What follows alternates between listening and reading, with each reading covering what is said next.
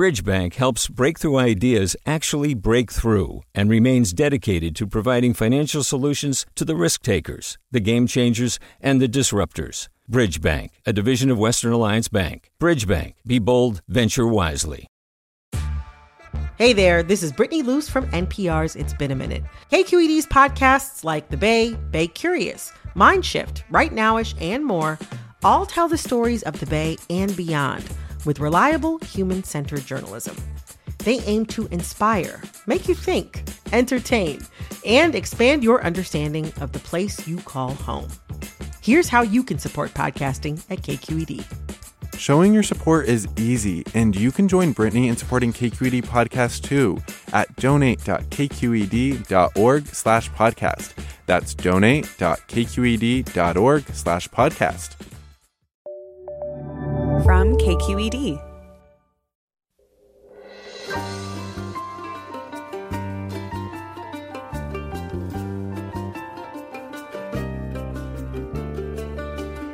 From KQED Public Radio in San Francisco, I'm Michael Krasny. What happens if President Trump refuses to accept defeat if he loses in November? That's the question constitutional law expert Lawrence Douglas asks in his new book, Will He Go? President Trump and the Looming Election Meltdown in 2020.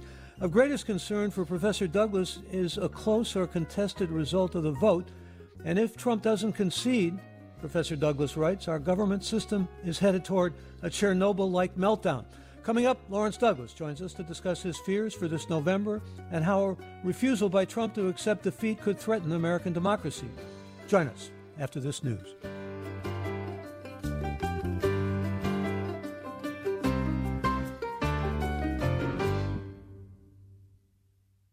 Welcome to this morning's forum. I'm Michael Krasny. In a recent interview, Fox News host Chris Wallace asked President Donald Trump if he'd accept the November 3rd election results. I think mail-in voting is going to rig the election. I really do. Are you suggesting that you might not accept the results of the election? I have to see. That hedge is exactly what constitutional law expert Lawrence Douglas is worried about. In his new book, Will He Go? President Trump and the Looming Election Meltdown in 2020, Professor Douglas explains why he's concerned about a close or contested election and the potential consequences if President Trump rejects electoral defeat. Welcome to Forum, Lawrence Douglas. Good to have you with us. It's a pleasure to be with you, Michael. Well, thank you for that, and thank you for being with us, and congratulations on your book. I want to get right to it here. How much is this looming over us in the sense that I think you're on record as saying the president has pretty much telegraphed what he is willing or not willing to do in the face of defeat? Yeah, I think we heard it again in his response to Chris Wallace, which eerily echoed precisely the same response that he gave to Chris Wallace in the final presidential debate in 2016. As you recall, in that debate against Hillary Clinton, Chris Wallace asked him a very similar question. Would he be willing to abide by an electoral defeat? And he again said, I'll keep you in suspense. And it's almost as if he's created a situation, a kind of heads I win, tails you lose situation, in which the only way that our electoral system can demonstrate its legitimacy is if he wins. And if he loses, that becomes proof of everything that he's been saying, that the system's rigged and corrupt. Well, even when he won against Senator Clinton, he said that things were rigged and there was a fraudulent vote, which was never really proved or in any way corroborated. But the worst case scenario, and you have some pretty catastrophic scenarios here, would be a close vote, right? Yes, exactly. And I think by, of course, a close vote, we have this rather anachronistic and arguably somewhat dysfunctional system for electing the president. So by close vote, we're not talking about a close vote in the popular vote, as you just alluded to. He lost to Hillary Clinton by 3 million votes. Again, at that time, he insisted that loss was really the product of 3 to 5 million phantom illegal voters, the existence of which was never proven. But by close vote, I mean not in the popular vote, but in the Electoral College, and even not so much in the Electoral College alone, but also a close vote in the key swing states. And these key swing states are liable to be the same states that were in play in 2016, Pennsylvania, Wisconsin, Michigan, arguably North Carolina, and perhaps a couple of others. You make the argument, though, that the Electoral College invites abuse, and the Constitution really doesn't secure what we could call a peaceful transition to power. In fact, it just presupposes it. Yeah, that's exactly right. And by presupposing it, I mean, it's a kind of a typical feature of legal systems. I mean, any kind of institutional framework sort of presupposes the good faith actions on the part of the people who are inhabiting positions of authority within those institutions. And no institution can, in a sense, secure itself against people who are unwilling to abide by the rules of the game. And it's the same thing with our system of federal and constitutional law. That obviously, there's a certain amount of sanctions that are backed up. That law is backed up with sanctions if you break it.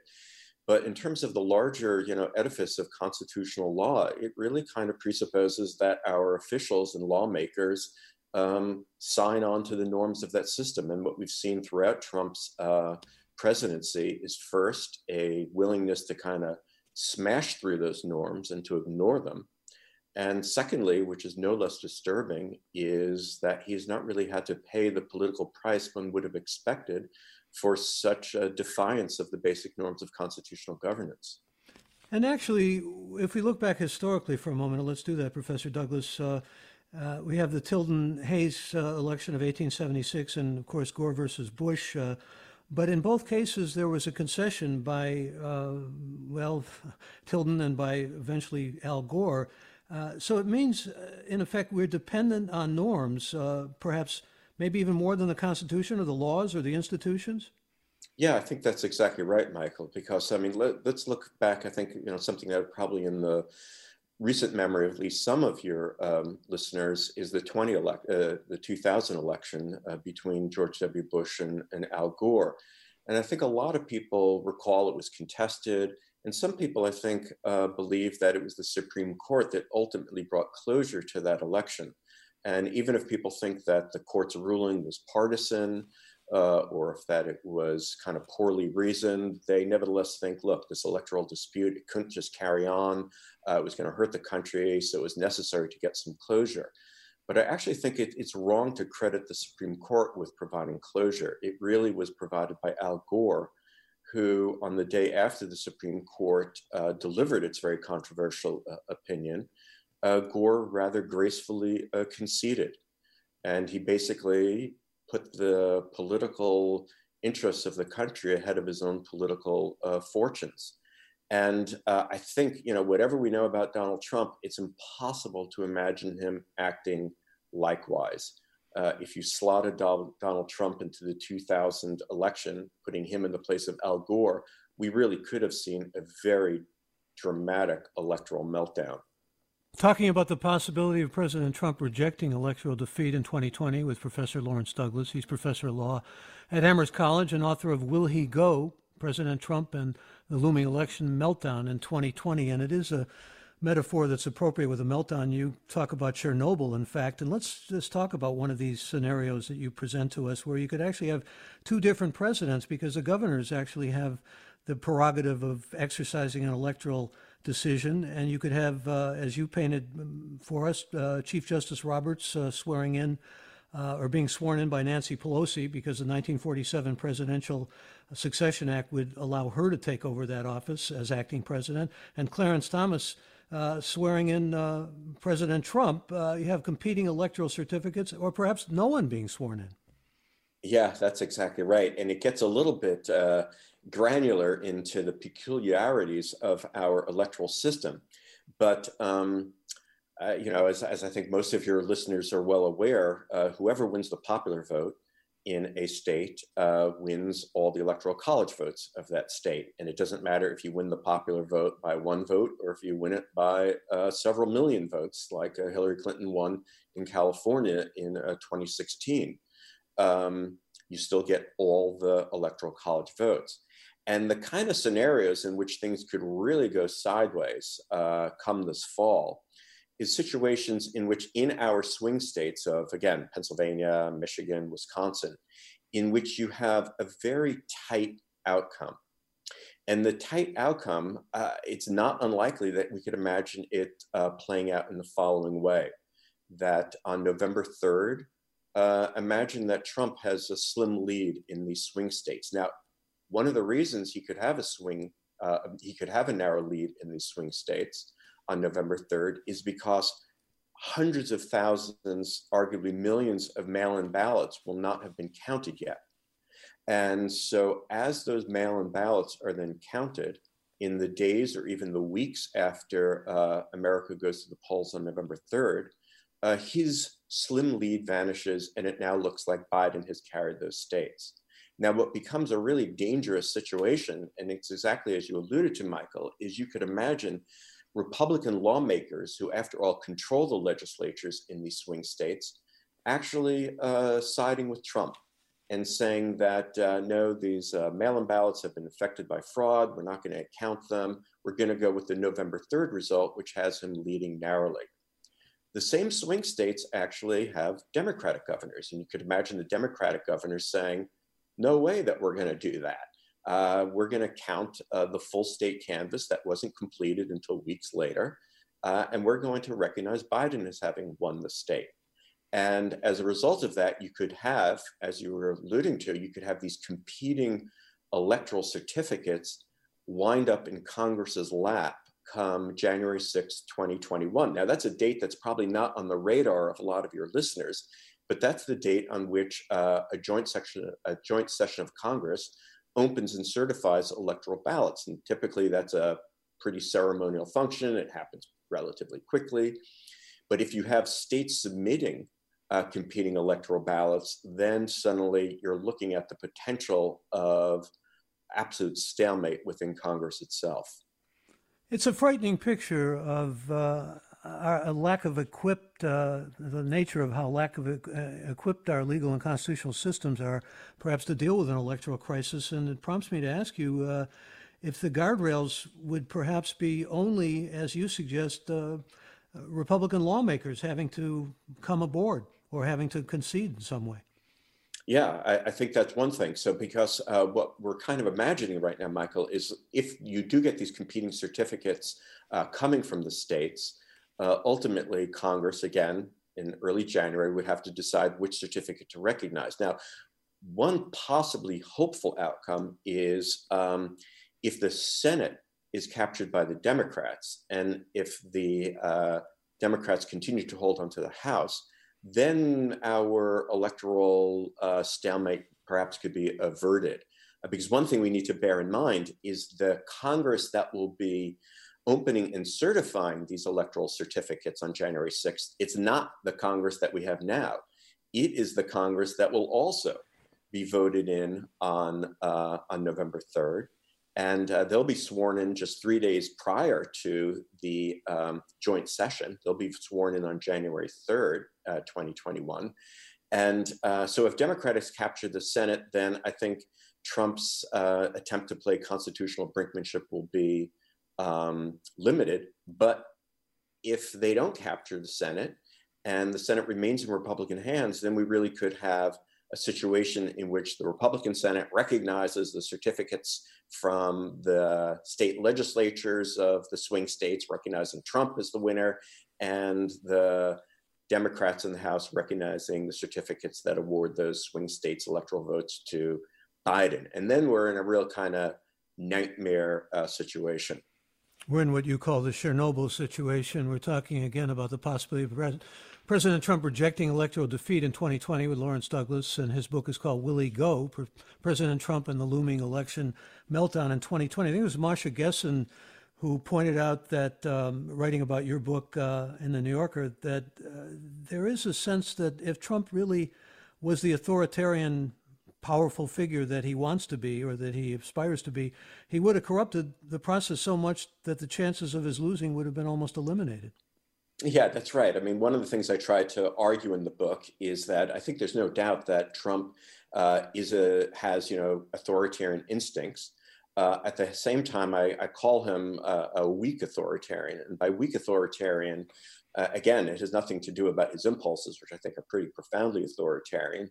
But I think it recognizes the fact that, we still do have some pretty durable institutions that are capable of opposing him. And one other thing that's kind of a real unusual feature of the Trump presidency is typically it's the case that authoritarians try to court very good relations with the intelligence communities within authoritarian states. Trump, as we all know, has really alienated the intelligence agencies within the country. And he arguably has alienated also senior leadership within the military itself. So that kind of makes him somewhat of a weak authoritarian. And so that's why I characterize him as such.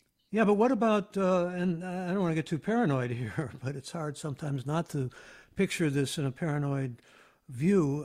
What about federal agents, federal officers, kind of paramilitary officers going into the cities that are run by Democrats? Many think that this is perhaps moving us toward the brink of what you just described as a serious kind of more profound authoritarianism. Well, I agree completely. I mean, I think there's something that heinous about what we find unfolding in Portland. It's heinous at the same time that it's not entirely unpredictable, not to have been foreseen. I mean, this is a president who's really governed through a politics of division, and he thrives on chaos. He thrives on disorder. I don't think these federal agents are being deployed for the purposes of bringing order. I think they're being deployed for the purposes of triggering disorder and creating even greater disorder. And that's what his leadership style thrives upon. And maybe I should add to that, it's not simply a politics of division right now, it's also a politics of diversion, because I think this heavy-handed use of federal force is also trying to disguise the incredibly anemic and epic failure to marshal a federal response in response to this pandemic, which is ravaging our country. Again, our guest is Lawrence Douglas. He's professor of law at Amherst and author of a new book called Will He Go? President Trump and the Looming Election Meltdown in 2020. I want to invite your participation in this conversation. If you have questions or if you have comments for Professor Douglas or something you'd like to add to the conversation, please feel free to be a part of it. And how do you think President Trump will handle the November election results? You can give us a call right now and let us know your thoughts. The call number is 866-733-6786. That number again, toll free, 866-733-6786. You can also, of course, get in touch with us on Twitter and Facebook, and we're at KQED Forum, or email questions to forum@kqed.org. Let me read some emails that are coming in. Beth writes, the media as a whole got the 2016 election wrong and Trump won. They actually became the vindictive media and set out to make sure he failed. What if the media is wrong again and Trump is reelected? This is not under the aegis of your book necessarily. You want to comment, though, on that, Lawrence? Well, I suppose, since we're looking at catastrophe scenarios, Michael, and certainly it would be a catastrophe if he simply were reelected. Now, it's not unthinkable, even though I think it is fair to say that he is in a very weakened state right now. When I actually started writing the book, and the impulse to write the book actually was from a couple of years back. And at the time, it was not inconceivable that he would actually win in 2020 and win by some sizable margin. And I was actually just trying to almost game out scenarios in which things could go sideways. But now he is a really weakened candidate. And again, is it unthinkable that he will triumph? No, it's not unthinkable. It's also not unthinkable that he could win through various ways of, various techniques of voter suppression, which I should add have really kind of emerged as a staple of Republican politics over the last couple of decades. And also, let's not forget the warning that Robert Mueller gave about Russian interference, or for that matter, Chinese or Iranian interference in our elections, which has to be taken very seriously. I wonder if you have any thoughts about the Transition Integrity Project, which has a number of former governors and former cabinet secretaries. They're trying to essentially prepare prophylactically for what we're talking about here. Yeah, actually, there are a number of organizations out there which are trying to do so, and I think that's an absolutely critical thing. For example, I think it's incredibly important to have leading Republican voices who would be willing, intrepid enough to actually put a stop to Trump should he try to engage in acts of, constitutional brinkmanship. Unfortunately, we've seen that within Republican lawmakers, we can't really expect a whole lot of opposition from them. It's worth bearing in mind that in the impeachment proceeding, the only a senator who voted for removal was Mitt Romney. And as recently as 8 years ago, Mitt Romney was the standard bearer of the Republican Party. He was their nominee. And it's incredible to think that the standard bearer of the party is now basically a pariah within its own party. It really kind of tells us a lot about the deformation of Republican politics over the last several years.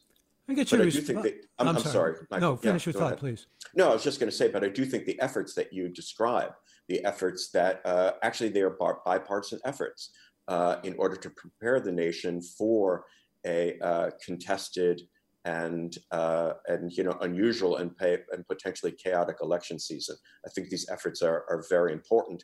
I'm not sure if they ultimately would be efficacious if things really play themselves out as they could. I get your response to a listener named Ellen who writes, I'm feeling like the emphasis on this possibility, what if he loses and he won't leave, will only embolden Trump to act out. We know he won't go down and out quietly, and all this debate is fuel for his fire. Your thoughts?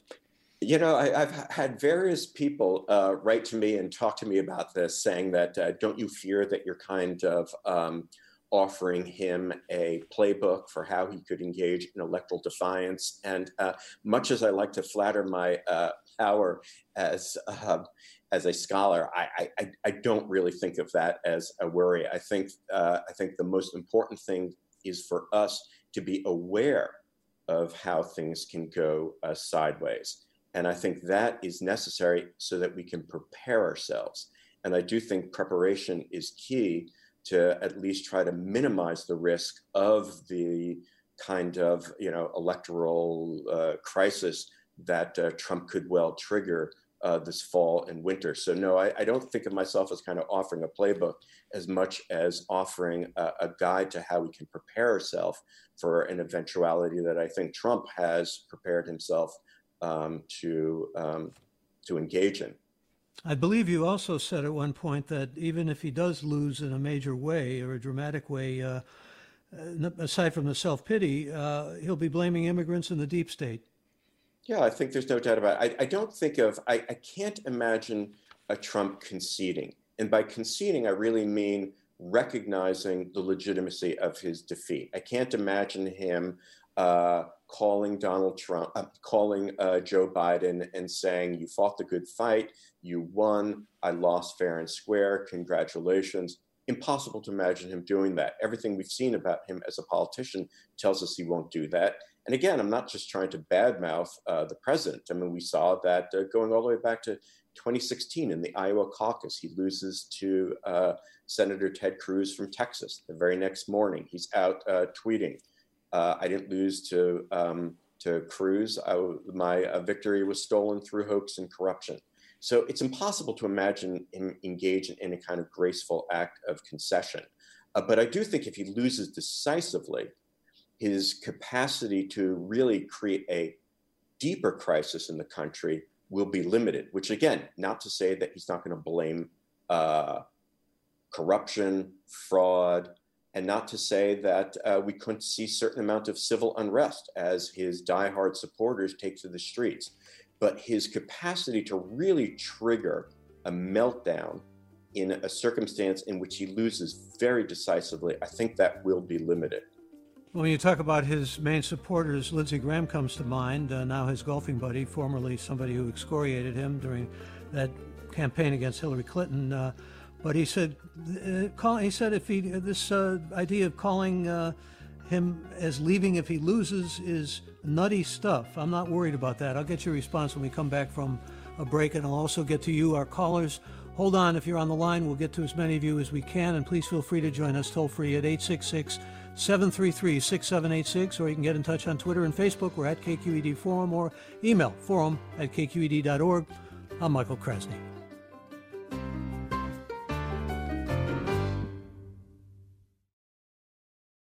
You're listening to Forum on KQED Public Radio. I'm Michael Krasny. We're talking this hour about the possibility of President Trump actually rejecting electoral defeat in 2020 with Lawrence Douglas, who's professor of law at Amherst College and author of Will He Go? President Trump and the Looming Election Meltdown in 2020.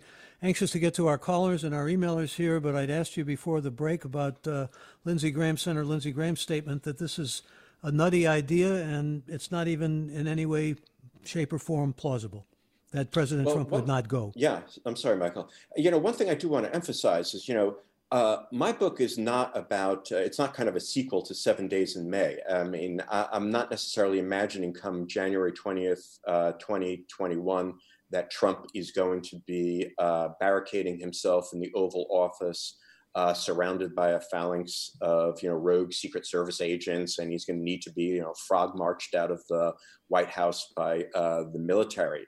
That isn't the scenario that I'm necessarily imagining. The scenario I'm imagining is the incredible damage he could do to our country between November 3rd and January 20th. And if Lindsey Graham thinks that Trump is going to gracefully concede if he loses, then I suggest that Graham familiarize himself with what Trump has said to Chris Wallace, and that he's repeated on many occasions. So I think it's Lindsey Graham who actually needs to look at the record a little bit more carefully. And, he is unfortunately one of the prime examples of someone who seemed to be a never Trumper and has kind of like fallen in lockstep with this president who has, run down our system of constitutional democracy in such dramatic fashion. Let me bring in our callers. And Chuck, we begin with you. Thank you for waiting. You're on the air. Good morning. Yes. My question relates to, or perhaps a comment, relates to President Nixon when he was facing the likelihood, perhaps certainty, of being impeached. And the responsible senators from the GOP, primarily, I guess, Goldwater, went over and told him that they were not going to support him, and causing him to realize that he had no chance and resigned. And I'm just wondering if Professor Douglas thinks that there's enough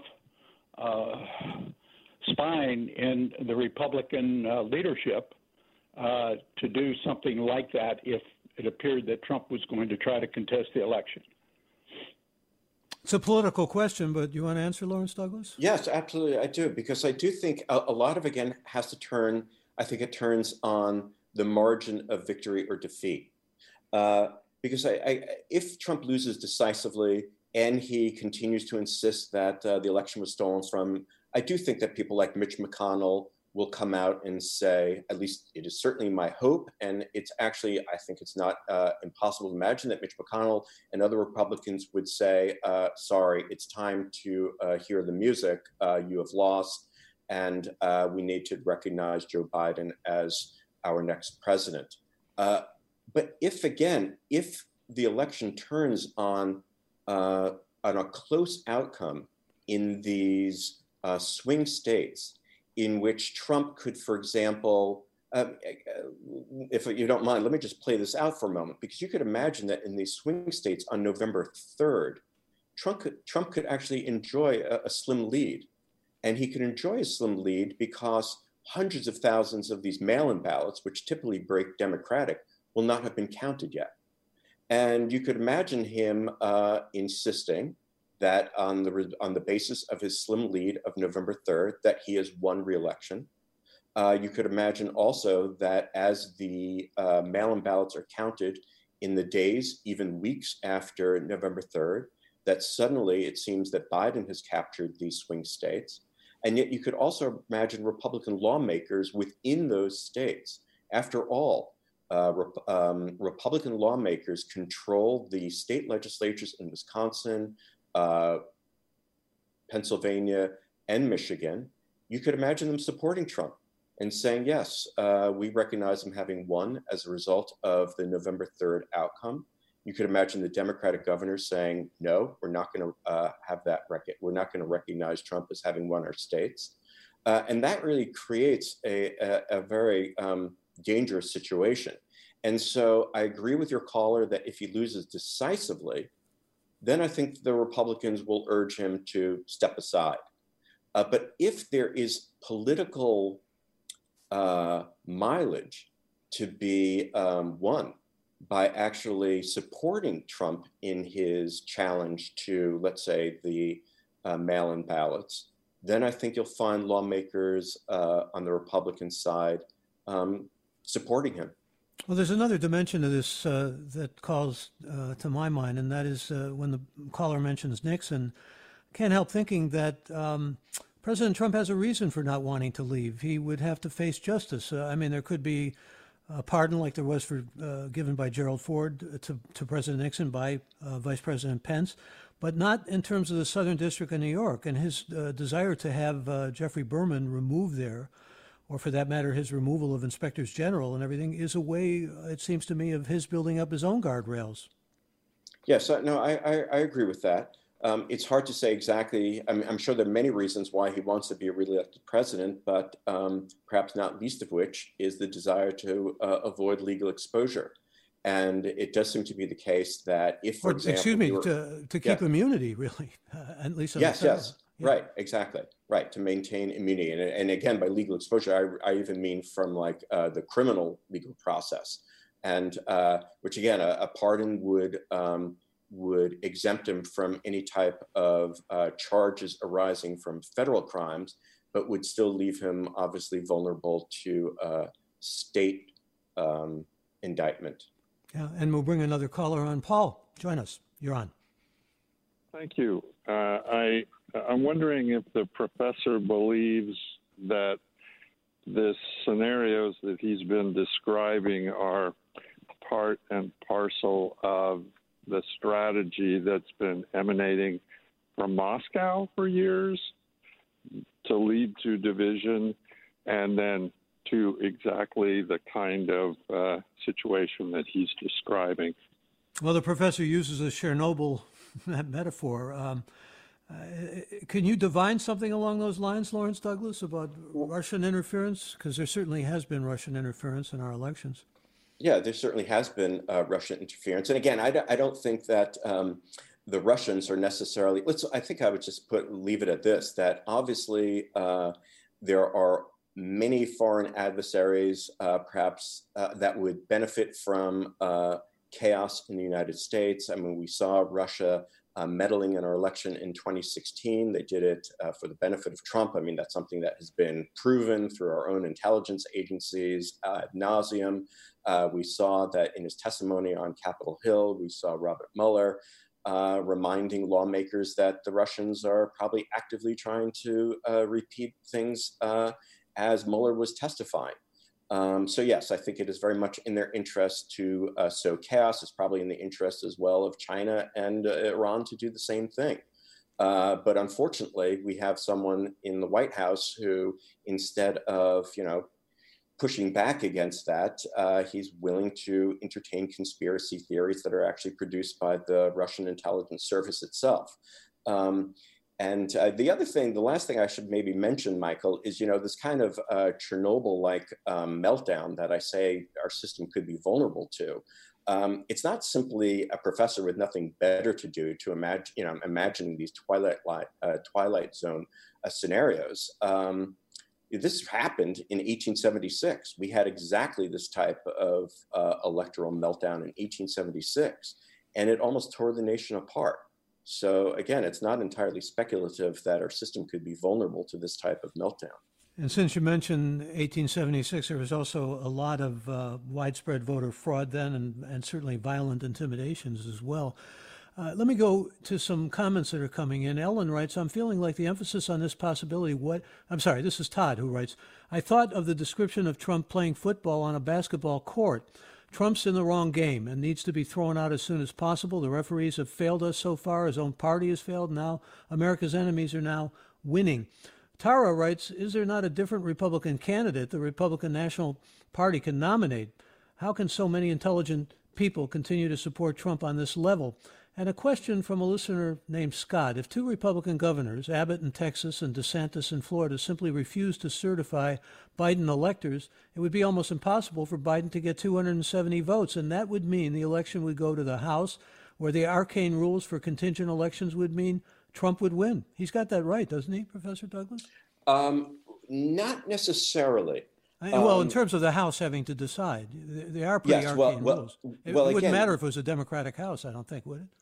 Well, it depends a little bit about the composition of the House. Remember, it's not the present House that would be deciding an election in which no candidate receives a majority of electoral college votes. Again, it would be the House that's voted in on November 3rd itself. So, and this is, again, it's a little bit of a constitutional trivia, but it's actually not necessarily trivial because it really could have a very dramatic bearing on the outcome of what happens in the coming months. If no one receives an electoral majority, then it becomes the House of Representatives that elects the president.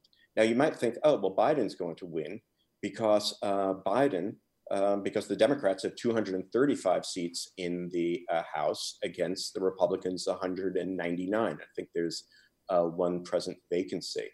But of course, according to the Constitution, it's not each member of the House that gets to vote. It's each House delegation gets a single vote.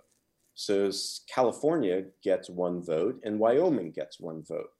And if you look at the present composition of the House by delegation, then you see that the Republicans control 26 to 23 to 1 that is evenly split. So then again, you might say, oh, well, Trump is going to be reelected. But here again, I point out, it's not the present House that makes that determination. And you could easily imagine just a handful of seats being captured by the Democrats, and suddenly the delegations would be split 25 to 25. And if you have that situation, then no one gets elected president. Here's a tweet from Luke who writes, Electoral College, purging voters from the electoral roll, the debate commission, superdelegates. What scares me is the current electoral system. I see very little daylight between the two parties. And here's John who says, I don't think there's any chance that Mitch McConnell will do the right thing if Trump loses and attempts to contest the election. Let me bring another caller on here. And first, some pushback. Fred Kaplan, writing in Slate, argues that Trump would not get away with not leaving even if he tries. Let me just read this to you, Professor Douglas. On the dot of noon, January 20th, 2021, the nuclear codes which currently allow Trump to order and authenticate a nuclear attack expire. If Trump and whatever lackeys stay with him prevent the officer from leaving, another officer holding a backup football would join Biden at the inauguration ceremony. By the same token, the entire U.S. military establishment will pivot away from ex-President Trump and salute President Biden. If Trump orders the military to do anything, they will refuse his order. So again, Michael, I do want to emphasize that if Biden has been properly inaugurated, if he wins decisively, then the kind of situation that Fred Kaplan describes, I agree with it. I don't think there will be, I don't imagine Trump needing to be frog marched out of the White House by members of the military. And if it came to that, they would do it. But the kind of things that I really worry about is that we don't have a clear outcome, that again, that the system fails to provide a clear result. And as a result of that, we have the weeks going by from November 3rd through December, through January, in which we simply don't know who the president is. And as you pointed out early on, if we really don't know, then according to the Presidential Succession Act of 1947, Nancy Pelosi would be sworn in on January 20th. But again, we have to think about that against the backdrop of Trump continuing to insist that he has in fact been reelected, that the Democrats are simply trying to, in a sense, almost engage in a coup. And if we imagine Republican lawmakers supporting him, again, if the outcome turns on kind of like these slim margins in swing states, then I could really imagine a very dangerous situation confronting the nation. What about the power that's vested in him as commander-in-chief, though? Gary Wills has written a whole book on this, and it's a frightful, extraordinary amount of power that he has as commander-in-chief of the military. Absolutely, and he'll continue to have that power. We can all agree on the following. He will continue to have that power from November 3rd until January 20th.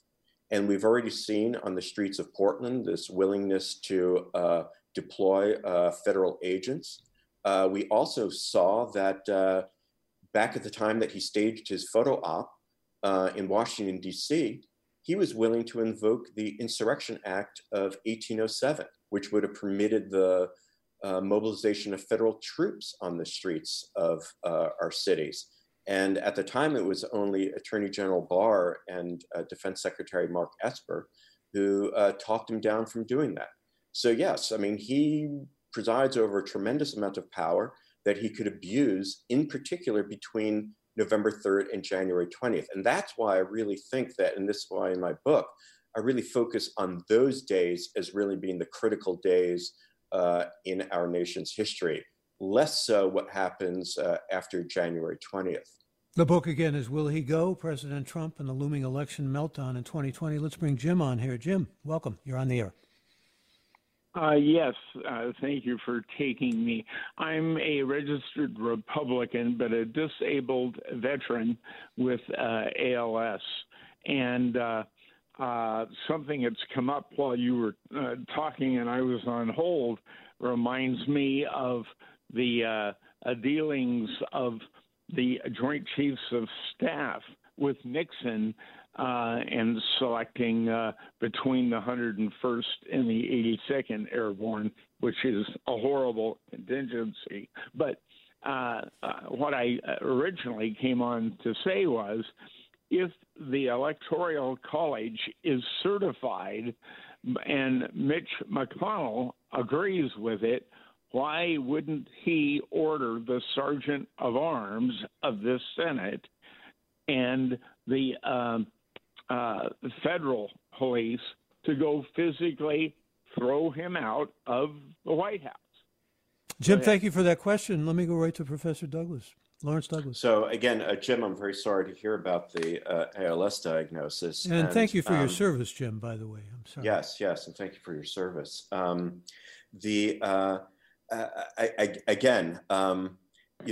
looking at maybe different kinds of scenarios. So is there a scenario in which I would think that Mitch McConnell would tell Trump to listen to the music and to say, look, you've lost and you have to leave? Yes. As I said before, I think in a decisive electoral defeat, and again, by decisive electoral defeat, we have to emphasize that we're not talking about the popular vote.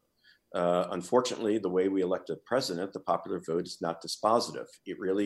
Trump would have to lose decisively in the Electoral College, and he would have to lose decisively in the swing states.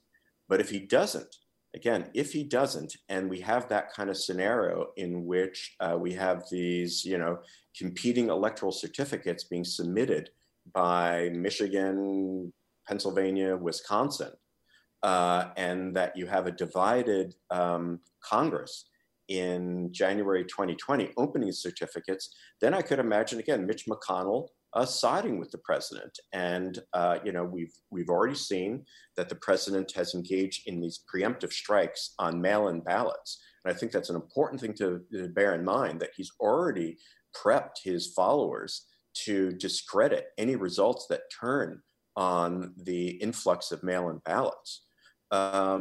We could imagine that the Republican lawmakers are going to support him. And if you want to join us in the time remaining, the number to call is 866-733-6786. That's 866-733-6786. Let me go to some more emails here. Gary writes, the most serious danger is what Trump will do before the election to create the result he craves: voter suppression, other fraudulent moves regarding voter count, and who knows what else. And as far as Mitch McConnell, Sarah writes, is there a chance that Mitch McConnell and other Republican leadership are just sick of Trump behind the scenes and would welcome an out even if the defeat is narrow? They may be sick, but they're still scared of him, I think. It's safe to say. Rodolfo says, what specific actions can be taken between now and the day of the election by elected officials and by the public to ensure a big Democratic victory? You want to answer that, Lawrence Douglas? Yeah, I think that's a really important point. And maybe there are three things I would emphasize. First of all, I do think it's important for the Democrats to make sure that our polling places are being carefully monitored. Because I do worry, and this kind of connects to an earlier comment that one of your listeners submitted, that I do worry about the president deploying, let's say, ICE agents to neighborhoods with heavy Latinx heritage for the purposes of trying to intimidate voters. So I do think it's important for Democrats to get out in numbers to make sure that our polling places are being properly are being properly safeguarded so that people can vote in a open and unintimidated fashion. The second thing I think is important, and it goes to this whole attack that Trump has engaged on, that he's directed against mail-in ballots. There's no doubt that we're going to be seeing, tens of millions of Americans voting by mail-in ballot come this fall. And I should also mention that mail-in ballots are nothing new. 25 million Americans voted by mail-in or absentee ballots in 2016. That includes President Trump, by the way. Yes, exactly. It includes Trump himself. And so there's nothing kind of new about this. This is not an exotic new form of voting. But it is the case that people who are unwilling to expose themselves to the health risks of voting in person are going to be voting by mail-in ballot. And one thing I think is important for us to do is to get those mail-in ballots early, to submit them early. Because one thing that the Republicans no doubt are going to do is they will challenge mail-in ballots that are submitted in the last moment. States have all sorts of different laws as to when ballots have to arrive by for the purposes of counting. And if these mail-in ballots all arrive at the last moment, then that becomes a script for the president and for his Republican supporters to challenge these mail-in ballots and arguably to disqualify them. And here's Deidre joining us next. Yeah, I'm sorry. Can I say one other thing? Please. Yeah, again, this might be kind of obvious point, but I think one of the things that we also need to bear in mind is, I think on November 3rd, we often watch election results as if we're watching the Kentucky Derby. We kind of expect to find out who the winner was by the time that we go to sleep on November 3rd. And given the fact that we're going to have so many people casting mail-in ballots, I think we need to understand that we're unlikely to know who won the election on November 3rd, and that it's possible that Trump could even have a lead in these swing states, but we're likely to see that lead erode because it's going to be in heavily Democratic, densely populated urban areas in which people are going to be relying most heavily on mail-in ballots. Lawrence Douglas again is author of Willie Go, President Trump and the Looming Election Meltdown in 2020, and Deidre joins us. Deidre, welcome. Hi, Professor Lawrence. Thanks so much for writing this, because I know it's something that's certainly been on my mind. I just want to clarify, because I think perhaps you just answered this question, but as a voter, what would you suggest that we do? What's some action that we can take? In particular, as I think and I'm alarmed about the time between November and January, that just seems so scary. Well, I guess, I would say two things. One, if you're voting in person, obviously you want to do that through safe practices. And also you want to make sure that, you have a right to vote as a registered voter, and don't let yourself be intimidated. And it might be the case that you need to get online very, very early. We saw in the Wisconsin primary, we saw what voting in person in a time of pandemic is like. In Milwaukee, 180 polling places were slated to be open. In fact, only 5 were in light of the pandemic. And again, if you're voting by mail, I suggest that that you submit your ballot early. Do not wait to the last moment, because then you're just kind of playing into the hands of Republicans who will seek to disqualify those votes as having failed to be submitted in a timely fashion. Let me thank Deidre for her call and go right to another caller. That's Tom in San Anselmo. Tom, join us. Hi. Yeah, I'm very concerned about the possibility that this might happen. And not only the fact that it might happen, but the results in terms of some of these fanatical white supremacist groups that are devoted to Trump, and any kind of implication that there might be a kind of unsureness about the outcome, what kind of violence might erupt from this. That's a real danger that a number of people have pointed out. In fact, most recently, Noam Chomsky on Amy Goodman. Do you have any thoughts on this, Lawrence Douglas? I think I share these concerns. I mean, we live, I share the concerns, and I think, given the kind of dog whistle politics that Trump engages in, I could imagine him, sending out signals which his supporters take as a license to, take things into their own hands. I mean, we saw the president willing to try to extract political points against Democratic governors by urging, people within Wisconsin and Michigan to liberate their state. And we saw how people answered that call. We had these incredibly disturbing images of people with automatic weapons, not simply protesting outside of the state house, but inside the state house itself. And the possibility for violence, I think, is real and should disturb us all. Let me get your response, Lawrence Douglas, to a question that Trish raises. She says, who is providing Trump with all the information about the unusual powers he has been invoking and may continue to invoke? We know he does not read. He knows nearly nothing about constitutional provisions. So somebody is feeding this to him. Is it Barr? I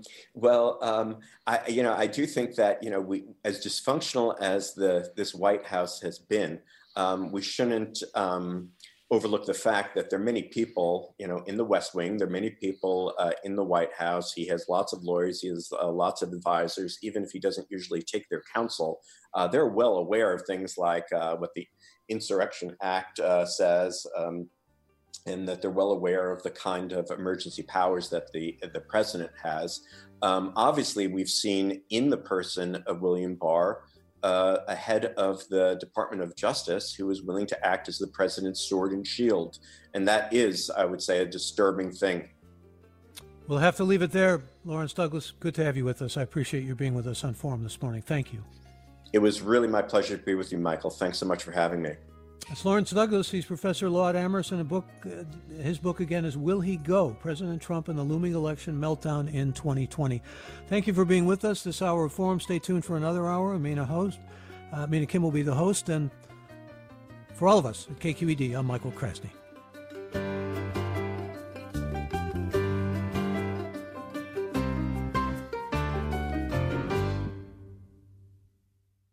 Funds for the production of Forum are provided by the members of KQED Public Radio and the Germanicos Foundation and the Generosity Foundation.